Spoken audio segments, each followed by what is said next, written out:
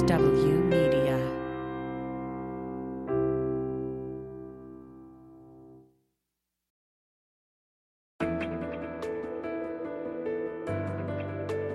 Spy Talk, a podcast at the intersection of intelligence, foreign policy, national security, and military operations with Jeff Stein and Jeanne Meserve. Hi there, I'm Jeff Stein. And I'm Jeanne Meserve. Welcome to another episode of Spy Talk. I'm going to be talking today with Jim Lawler, who spent 25 years working undercover in the CIA's Clandestine Operations Directorate, retiring in 2005 as a highly decorated member of its senior intelligence service. Since then, he's been talking and writing a lot about the psychological dynamics and moral considerations involved in recruiting foreigners to commit treason against their governments. Here's part of what he said.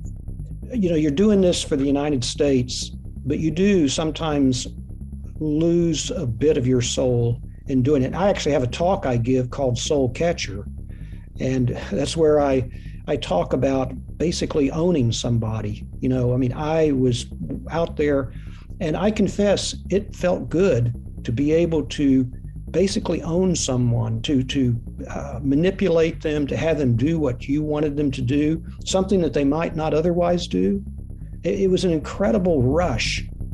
That's former CIA officer Jim Lawler, who, by the way, ran the op that took down the notorious AQ Khan nuclear smuggling gang. I'll get back to his fascinating insights about the spy game later in the show. The Republican National Committee is now characterizing the storming of the Capitol as legitimate political discourse. And it has censured two Republican members of Congress, Senator Liz Cheney of Wyoming and Representative Adam Kinzinger of Illinois, for participating in the January 6th House investigation. On CNN, Kinzinger was asked what he'd tell his newborn son about these times when he's grown. Kinzinger did not hold back. I'm going to tell him he was the worst president the United States of America ever had. He was a liar. He was a charlatan. And he was a man with a more fragile ego than anybody I've ever met, which the irony of it is he walks around like the tough guy, but he's the one that gets more offended and wounded and sad than anybody I know. I'm also going to tell him that it was the moment that I hope America hit the bottom of, its slide towards authoritarianism and the moment we woke up. I hope he's proud of what I've done. I'm confident he will be because, short of this thing really going off the rails, this thing being our country in this experiment, I think we're going to look back and say, wow, that was a moment we might have flown too close to the sun and we can never do that again. Meanwhile, the investigation continues. Although hundreds upon hundreds of individuals have been arrested and charged for their actions at the Capitol on January 6th, there is one major unsolved mystery. Who placed the pipe bombs outside Republican and Democratic National Committee headquarters the night before? More than a year has passed, and I asked Colin Clark, director of research at the Soufan Group, whether he thought the case would ever be solved. I hope so. I think, given there are images of the individual, description of his clothes, his gait, there's all sorts of different descriptions of this person. So, I'm an optimist. I hope that there will be. And, when you look at body shape, clothing, including the sneakers, mannerisms, all those things, there could be someone out there. I think back to the Unabomber and how people thought he would never be caught, and then especially in the manner he was. So, yeah, I hope so. A year is a long time without many leads, but the other way of looking at it is it's only a year. Yeah, it was 17 for the Unabomber, as I recall. Exactly. So do you think it's possible that the FBI knows more than they're telling us, and they already have somebody who they're watching? It's possible, sure. They could, and kind of, this is the whole concept of intel gain loss. When you actually make an arrest, do you then kind of eliminate sources of intelligence you were gleaning from monitoring the suspect and the suspect's network, probing the network, seeing what happens, going for, bigger fish. So, yeah, that would be great. I hope so. But, again, because there's been little progress, it's hard to say. So you mentioned the camera footage, and there was a lot of it. This was Capitol Hill. The place is studded with security cameras. Exactly. They were able to identify his shoes as Nike Air Max Speed Turf sneakers. Are you surprised? I'm an Air Max wearer myself. Are you really? Oh, yeah. So are you surprised that this bomber, he or she, was careful enough to wear a hoodie and gloves in addition to their mask, was bold enough to wear a branded sneaker? Or was it bold? Was it just stupid? That could be all part of the plot of someone, that stole those sneakers and wore them once and never intended to wear them again. Clearly this is a pretty nefarious individual who was targeting both the RNC and the DNC. Really interesting when you think about what ideology could motivate that. I mean, for me, it's the accelerationist stream of violent extremism, where it's a desire to just destroy all government. And so it's hard to say, where this individual belongs, if it's, he or she's part of a group, a broader network, or as a so-called lone wolf, even though I'm not a big fan of that term. Do you think they were connected to those who were causing the commotion on Capitol Hill? Could have been, it's all speculation, or this could have been the perfect moment to kind of, blend in within the chaos. There were so many other things going on, and this certainly would have added to the chaos.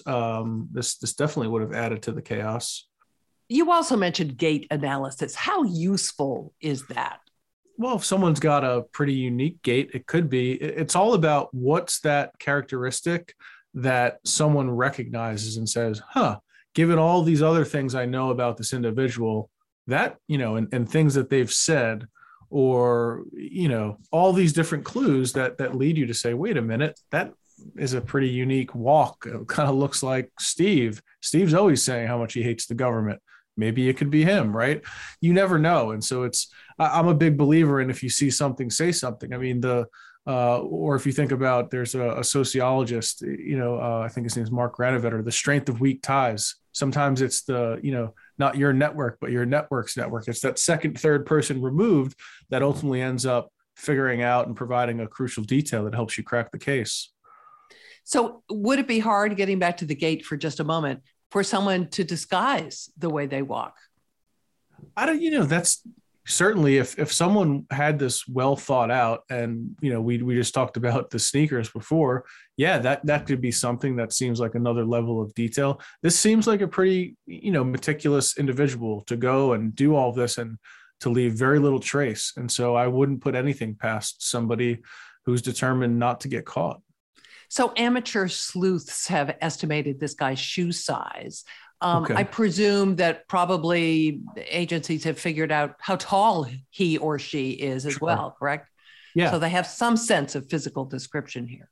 Yeah, and there's a lot that we can do these days with different technologies to figure in. I mean, I've worked with people that are voice experts that have helped the government, including the FBI, when people call in with bomb threats, and they say, this technology can determine this person is sitting in a room this size, they're a smoker, their likely age rate. It's fascinating what can be done with technology. We often talk about technological advantages for the bad guys, but there's a lot that the good guys enjoy as well. The FBI released a map tracing the bomber's movements. He or she took a sort of meandering route. What do you draw from that? It could just be as simple as, for anyone that's read a spy novel, doing surveillance detection routes, right? Of trying to make sure that they're not being followed. Who knows who this individual was communicating with prior to the attack, if they were a true lone wolf or lone actor or part of a broader network or ecosystem. And we know that a lot of the people present at the January 6th insurrection were pretty sloppy with their communications. That's all coming out now when you look at text messages between Oath Keepers and others. Presumably everybody who has been picked up in connection with what was happening on Capitol Hill has been quizzed about the bomber, correct? I would imagine, and then some. And, that's likely to generate some leads, because this person was down there. It could have been someone that was, there was a lot of people down there that didn't enter the Capitol that were tailgating. It was a big event. And somebody kind of snuck off to do their own thing, almost hiding in plain sight as kind of part of the broader throngs of people that went down there. The bombs did not explode. We know that they consisted of galvanized steel pipe, kitchen timers, and homemade gunpowder. Are those components so generic that they would not be useful to an investigation?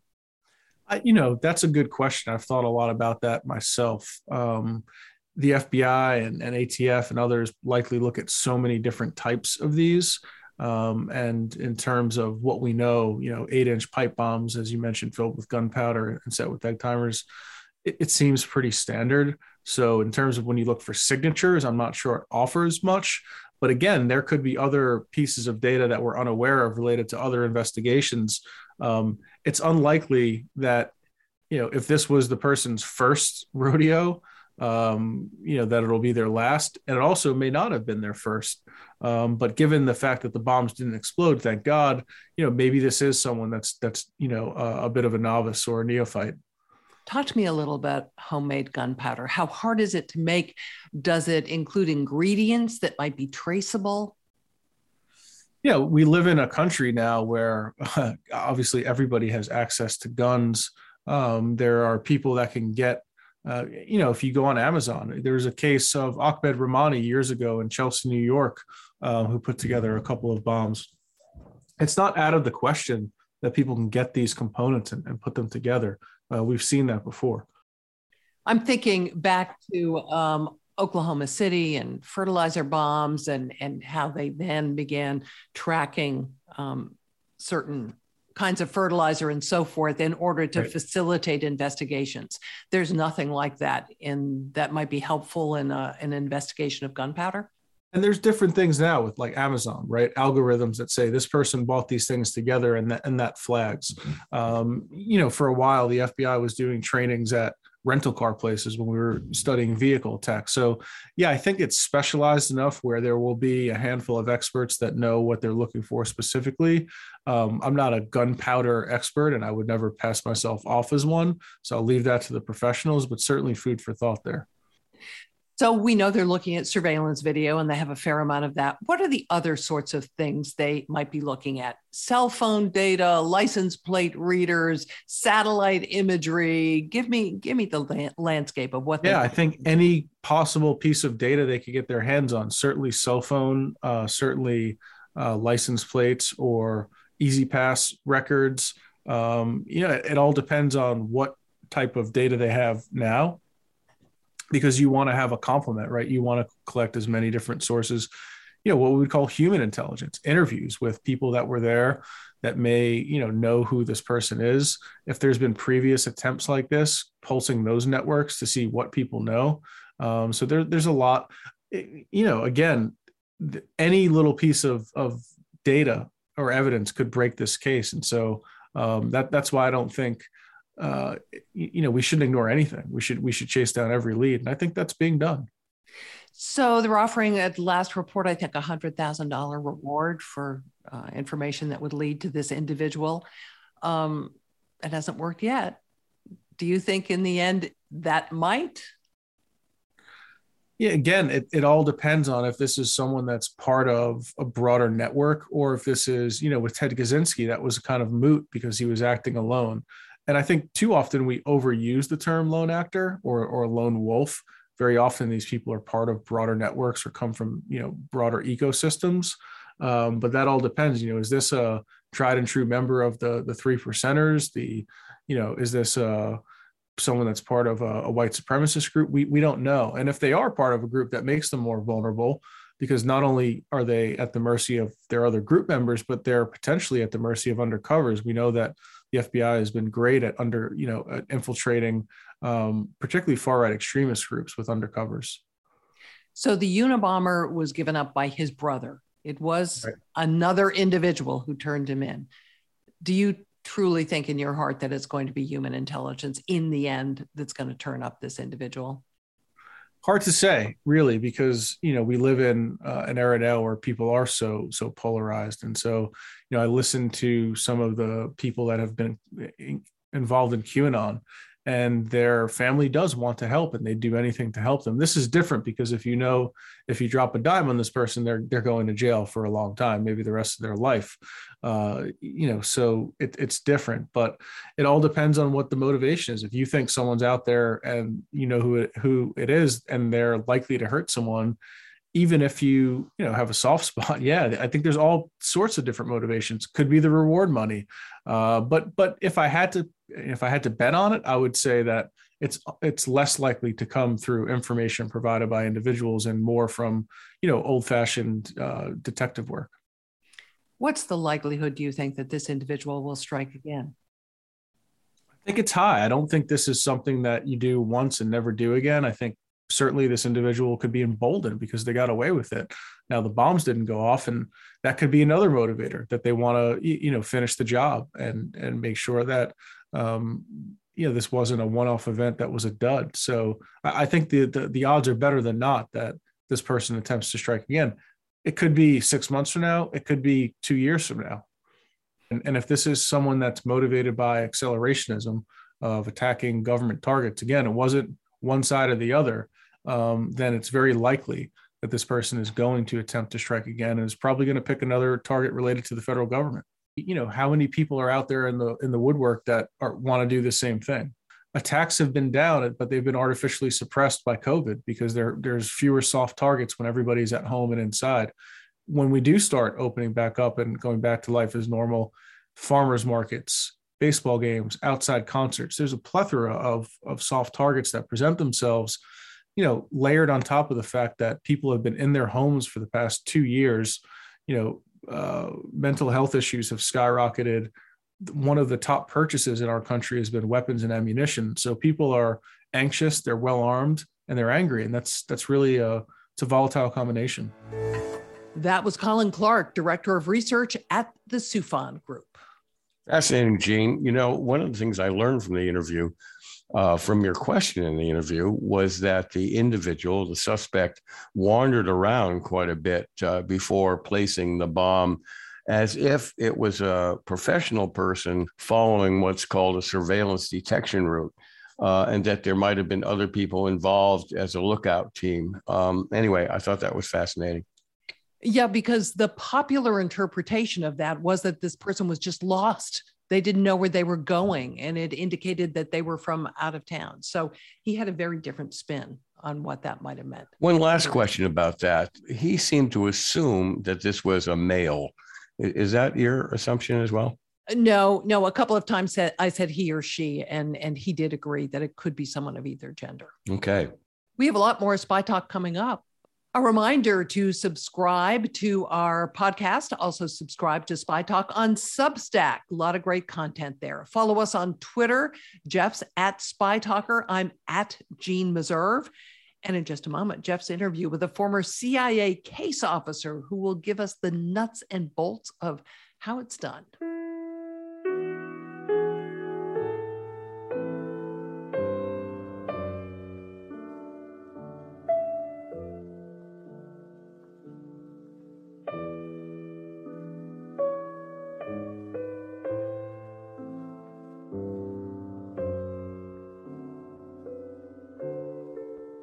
Astute listeners and espionage aficionados will recognize that as the theme music from The Spy Who Came In From the Cold, the classic John le Carré thriller that was turned into a hit movie starring Richard Burton in 1963. Old it is, but it's still available on Amazon Prime. It's an uncommonly dark portrait of the spy game, with Burton as British intelligence agent Alex Leamas famously saying the service wasn't filled with heroes, but, quote, a bunch of seedy, squalid bastards like me. And worse, former CIA officer Jim Lawler has given a lot of thought to the darker side of the business in a recent novel and in talks he gives under the subject heading Soul Catcher. We talked last week. Jim Lawler, welcome to Spy Talk. It's just great to have you here. I'd like to talk a little bit about what a spy really means. You spent some 25 years working in the shadows, as we say. And people would typically call you a spy. And I've noticed that even veteran intelligence officers even have accepted that definition, that popular use of the term. But it's not really accurate, is it? In most cases, you're not really a spy. You're what's called a case officer, also known as an agent handler. and you go out to recruit spies. So let's talk about that a little bit and how that whole system works. Take people inside the process of spying. Okay, Jeff, and you're correct. People frequently talk about CIA case officers as being spies, but in fact, 99.9% of the time, we're spy recruiters. We recruit sources, covert sources, to provide classified or protected or privileged information to policymakers back here in the United States. In many respects, we're a bit like journalists. We have covert sources and we have a very circumscribed readership. So you're right. And the thing that I guess the reason I was, I think, fairly good at this was the fact that I am a very empathetic person. I like to listen to people. I rarely ever had to protect my cover, mainly because most people really like to talk about themselves. Mm-hmm. And in that respect, they and myself, we had a coincidence of interests there. I was interested in them and they were interested in themselves. Mm-hmm. And rarely did I ever have to defend my cover. I mean, I just didn't have to. Okay. I think I might have been blessed with the ability to perceive stress in people, because essentially what you're doing when you're recruiting a clandestine source is you're convincing that person to usually to commit treason, to become a traitor. And that's a very harsh word. I didn't know that's what they expected me to do when I joined the agency. I was basically escaping from a family business in Texas where I was making a lot of money, but very unhappy and unsatisfied. And I had no idea what the CIA wanted me to do as a case officer until I arrived here in February of 1980. And over the next few weeks, it suddenly dawned on me. They wanted me to manipulate people, to exploit people, to subvert people, to suborn people, to persuade them to commit treason. So that's a big difference between being a investigative reporter and being a case officer looking for people to commit treason. So let's step back a little bit. How do you find someone who's going to commit treason? There's a term we use in the espionage business called spotting. Tell us what that means. So I'll give you an example. Spotting is somebody at CIA headquarters or at your headquarters has tasked you to develop a source that has access to, say, some very privileged or circumscribed confidential information. And how do they find that person? Well, when I was first doing this overseas, basically we had to do it ourselves. Nowadays, we have what we call targeting officers. And targeting officers, if I can give you an example, they might look at the Iranian nuclear weapons program and they would probably construct a wiring diagram showing, okay, here's where the scientists are. Here's the ones we know about, the ones that go to conferences, the ones who've published maybe some papers in the past and have certain special skills. I mean, you can imagine people who have skills in metallurgy, people who have skills in nuclear physics, people who have skills in health physics, all of those people. And a fair amount of them have either studied abroad or come out of Iran. And we've been able to develop databases on what these people's skills are. And then we have sources that say, okay, look for Dr. Ali. He's in this particular program. He does this or that. And we look for them outside of their very controlled environments. Oh, absolutely. Ideally. For example, Dr. Ali is going to be attending a conference in Paris. And that goes for Russians and Chinese as well. Absolutely. They travel to the United States, they travel to other countries, and that's where you sidle up to them and start engaging in conversation and try to assess them. Right. I mean, so you're assessing, first off, do they have access? If they don't have access, why should I be interested in them? And secondly, you're assessing them for vulnerabilities. You assess them maybe for their attitude towards the United States. You assess them for, do I have something that I can engage this person in to learn more about them, to find out what is it that makes this person tick? Mm-hmm. What is it? You know, I like to say that in my youth, I was a rock climber, and there's only one way you can climb a rock. and that's you look for the crack systems. And you can't decide what the crack systems are, where you're going to put your fingers and your toes, unless you get very close to the rock and you study it. And people are just like that. And you're looking for a weakness as well. Somebody drinks too much. Everybody has a crack system. Right. Now, you are a legend for running the team that took down the Pakistani nuclear scientists who spread nuclear know-how around the world, A.Q. Khan. Was that how you approached that target, trying to get inside his network? No, not really. It was a different philosophy. You have been in the intelligence world a long time, Jeff, so you probably are familiar with the name of a man, Felix Dzerzhinsky. Mm-hmm. Yeah, Felix Dzerzhinsky was the the Bolshevik who founded the Cheka. The founder of modern Soviet intelligence. Absolutely. What you may not know is he wasn't even a Russian. He was a Polish aristocrat, but a Bolshevik, and very talented. And so he was confronted early in his career as the head of the Soviet intelligence organization, the Cheka, with all of the counter-revolutionaries that were being fed into the Soviet Union, being financed by Britain and by the United States. And he came up with this fabulous idea. He said, if I want to defeat the counter-revolutionaries, I have to become one. Mm-hmm. And so taking a page out of his book, and literally he fanned his Chekist agents out across the Soviet Union, pretending to be counter-revolutionaries. And by doing that, he discovered who the real counter-revolutionaries were, where their supply lines were, where their financing lines were. They had such complete control over this. They controlled the bank through which all the money went.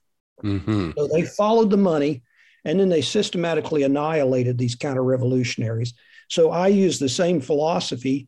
If I want to defeat proliferators, I've got to become a proliferator.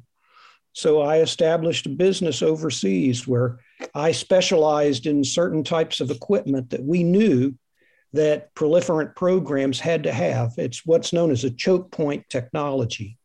By that, I mean something that a proliferant country absolutely has to have to produce a nuclear weapon.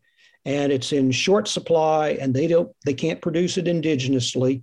And if you look at a program with that type of a sieving through everything, you can reduce the choke points down to about maybe a dozen different things. And then you can afford to focus on that. So if I set up a company and I specialized in certain needed technologies, guess what I'm going to attract? I'm going to attract the people that are interested in this. So you build a better mousetrap. A.Q. Khan had to come to you to get certain materials for his nuclear program. That's correct. And was that easy? Did they fall for it right away? Were they highly suspicious? Well, we actually started with another nuclear program as a priority, but we were in, say, the right place. And that mantra about build the field and the people will come. Well, we built the field, and we went to trade fairs in certain, shall I say, denied areas, saying that we could supply things. And we located in a location that was very friendly to our customers. You know, Sam Walton didn't become a billionaire by throwing a dart at a map and saying, that's where I want my next Walmart. No, he looked for the customers. Mm-hmm. You know, the intelligence community calls them targets. I call them customers. So yeah. So this is a version of that old adage: to catch a terrorist, you have to become a terrorist. That's exactly right. You've got it. Now, let me ask you, going back to the movie version of Agents and real life, in the terrific French espionage thriller called Le Bureau, or The Bureau, there's a series in which French intelligence sends one of its officers to Tehran undercover, not diplomatic cover, working in a petroleum exploration office. That's not something as normal practice, is it? To send a CIA officer under unofficial cover into such a dangerous area? I won't say it's common, but I know people who've done it. Let me put it that way. In fact, I know several of them who've done it. These people are incredibly courageous because if they were caught, you can imagine what would happen.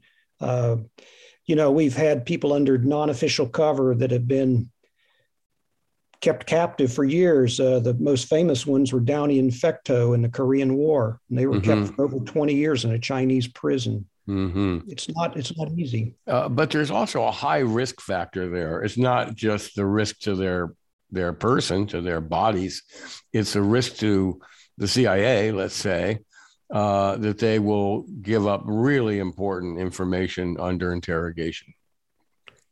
That's a risk that we have to take. I mean, these are high risk games. As a military intelligence officer yourself, this is very high stakes that we play, and we attract a dedicated core of Americans and people who we say are foreign documented, people that, I open my mouth and the whole Gulf Coast of Texas comes out. I can't pretend to be somebody, say, from another country, but we do have some employees who not only pretend, they are. They've come from other countries, and we're incredibly wealthy and fortunate in that we have these people who are so dedicated to the United States that, let me give you an example of this. We had one of these non-official cover officers. This was during he had come to us as a product of a country in the East Bloc, and he got his American citizenship, and he worked for us for many, many years. That whole time, he never set foot at Langley. And finally, when he was retiring, he came to Langley and he cried. He was so happy to be here and to support freedom. And we are fortunate as a nation that we have people like that. He must have cried a little bit because he was happy to be alive. And there was a big stress letdown after his experience. Can you share with us an experience that you had under a deep cover, unofficial cover operation in which you found yourself surrounded by very bad guys, and tell us what that was like? I was, I had to serve occasionally we would do operations under commercial cover where I don't pretend to be an American diplomat. I don't have diplomatic protection. I would be, a business person. In one particular case, I was going after a target from a country with whom we have no diplomatic relations, but who this country has incredible wealth in oil and gas. Well, being from Texas and being somewhat knowledgeable about the oil and gas business, I was able to pretend to be an oil and gas commodities trader. And so I would do that for extended periods of time and trying to engage this person in a commercial relationship, a consulting relationship, because if I had insights into what her country was doing in the oil and gas market, and especially in its participation in OPEC in Vienna, if I got a heads up on that, were I really an oil and gas trader, then I would have an amazing amount of advantage in the oil and gas markets. So I was able to basically pitch this person to provide advanced information on what her country was doing in the oil and gas market.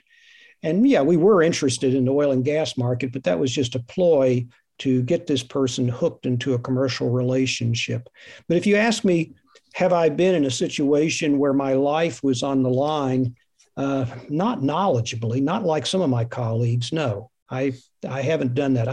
I was never under non-official cover for extended periods of time, only short periods. And my hat is off to these people. I thought about becoming a NOC officer when I came into the agency, but I'm very happy that I didn't, because I like to chat with my colleagues, whereas the NOC officer is out by themselves. They're at the pointy end of the spear, and the only time they can talk to somebody is maybe on periodic trips back to the States or to a third country where they can meet a handler. Now, I became a NOC handler. That's a person who actually meets a NOC or runs a NOC. Let's stop just for a second and say a NOC is a non-official cover officer. Non-official cover. Like I was under official cover, State Department cover. Some people are under military cover. But if you're a business person, then that's non-official cover, and you have no diplomatic protection. If you get caught, you go to jail. You don't get the get out of jail free card. And these people are incredibly courageous. The agency has not always used them to the best extent. Sometimes people think, well, you can just use a knock in anything. Well, no, a knock is like a precise surgical instrument, and you need to know how to use a knock, what the limitations are, and then use them correctly. They can be, and I've known both male and female knocks, and some of them are just absolutely astounding what they can do and how brave they are. I've always thought that to be a really good case officer of any kind under official cover or non-official cover in particular, you had to have the nerves of a cat burglar. You've got to be really, really calm in situations of very, very high stress, like, for example, coming under suspicion by the hostile intelligence service that starts trailing you around, right? I think that's 100% correct. In fact, I'll give you a little psychological insight into me. One of my favorite genre of books to read is about hitmen. Sometimes I felt like a hitman. I was going after somebody. I wasn't going to kill them, but I was going to recruit them.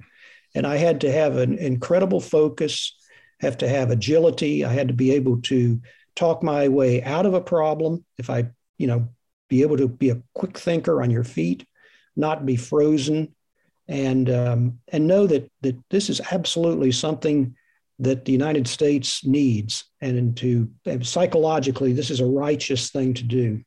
You've talked a lot and written a lot about case officers sort of losing their soul in this business. I want to quote you from the classic early 60s John le Carré novel, The Spy Who Came In From the Cold, in which the British spy Alex Leamas snarls to his girlfriend about her idealization of the intelligence work.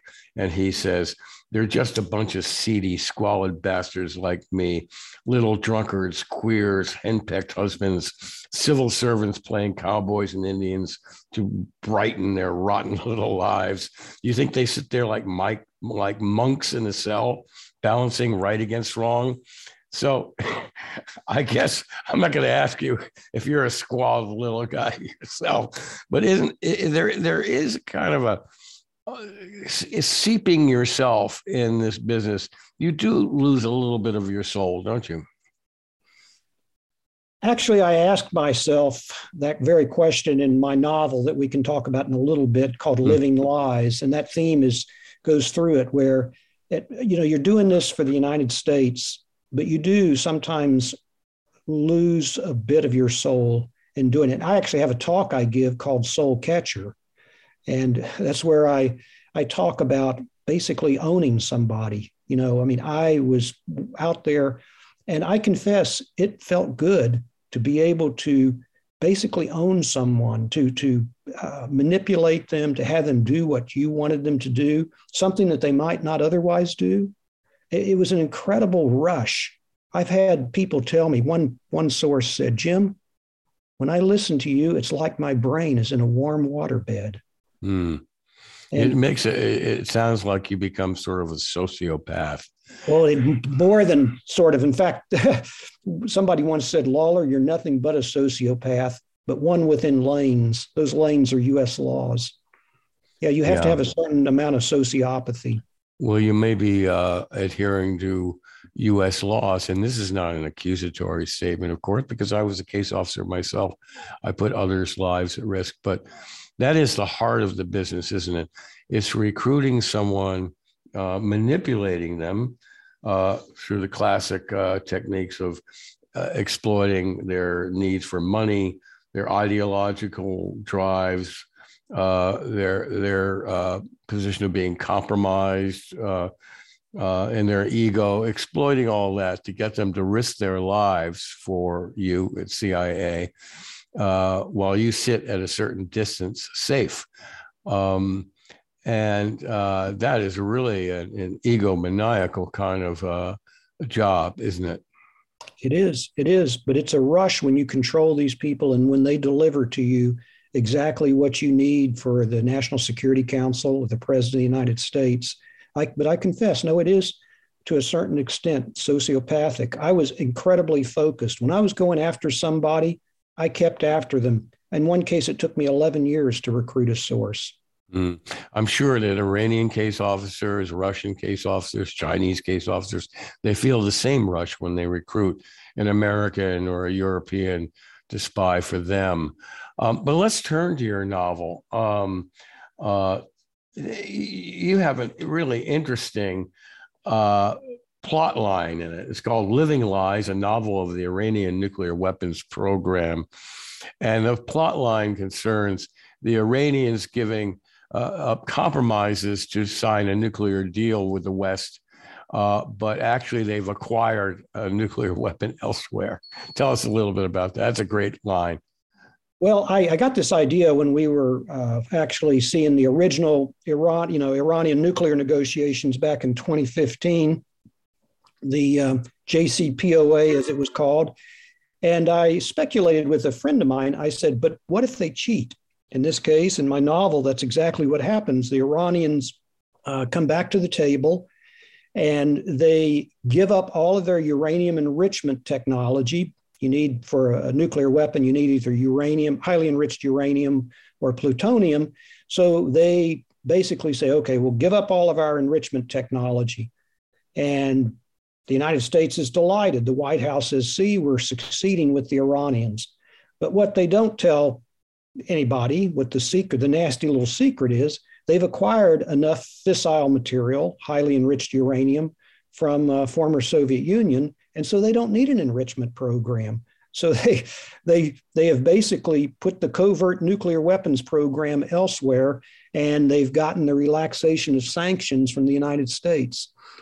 And it's that was the thing that I hope that people are focusing on, that they could cheat on this. They could be developing a weapon and we would never know it unless we have spies.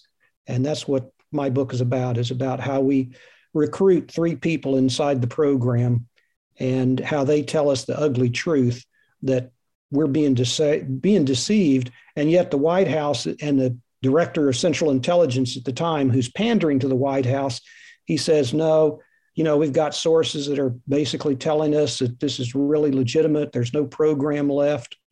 Well, they're wrong. We have to ask, did this spring entirely from your imagination? Mostly. Well, we don't want to give away the whole book, and I'm sure Spy Talk listeners really want to visit it and get it and read it. It's called Living Lies, a novel of the Iranian nuclear weapons program. Jim Lawler, we have to bring it to an end. So great to have you on the show. I'm looking forward to talking to you again and again over time. Thanks very much. Thank you, Jeff. That's Jim Lawler, the author of Living Lies, a novel of the Iranian nuclear weapons program. And the guy who brought down A.Q. Khan. Wow, that was a huge case. A big deal, a very big deal. He's considered really almost one of a kind out at CIA headquarters, and rightly so. And that's it for another episode of Spy Talk. A reminder, you can subscribe to Spy Talk on Substack, and you should. A lot of great content there. Follow us on Twitter and subscribe to the podcast as well. Thanks for joining us. I'm Jean Meserve. And I'm Jeff Stein. See you here next week. For more original reporting and insights like this, subscribe to spytalk.co on Substack and follow us on Twitter at @talk_spy. If you enjoyed our podcast, subscribe and leave a review on Apple Podcasts, Spotify, or wherever you get your podcasts.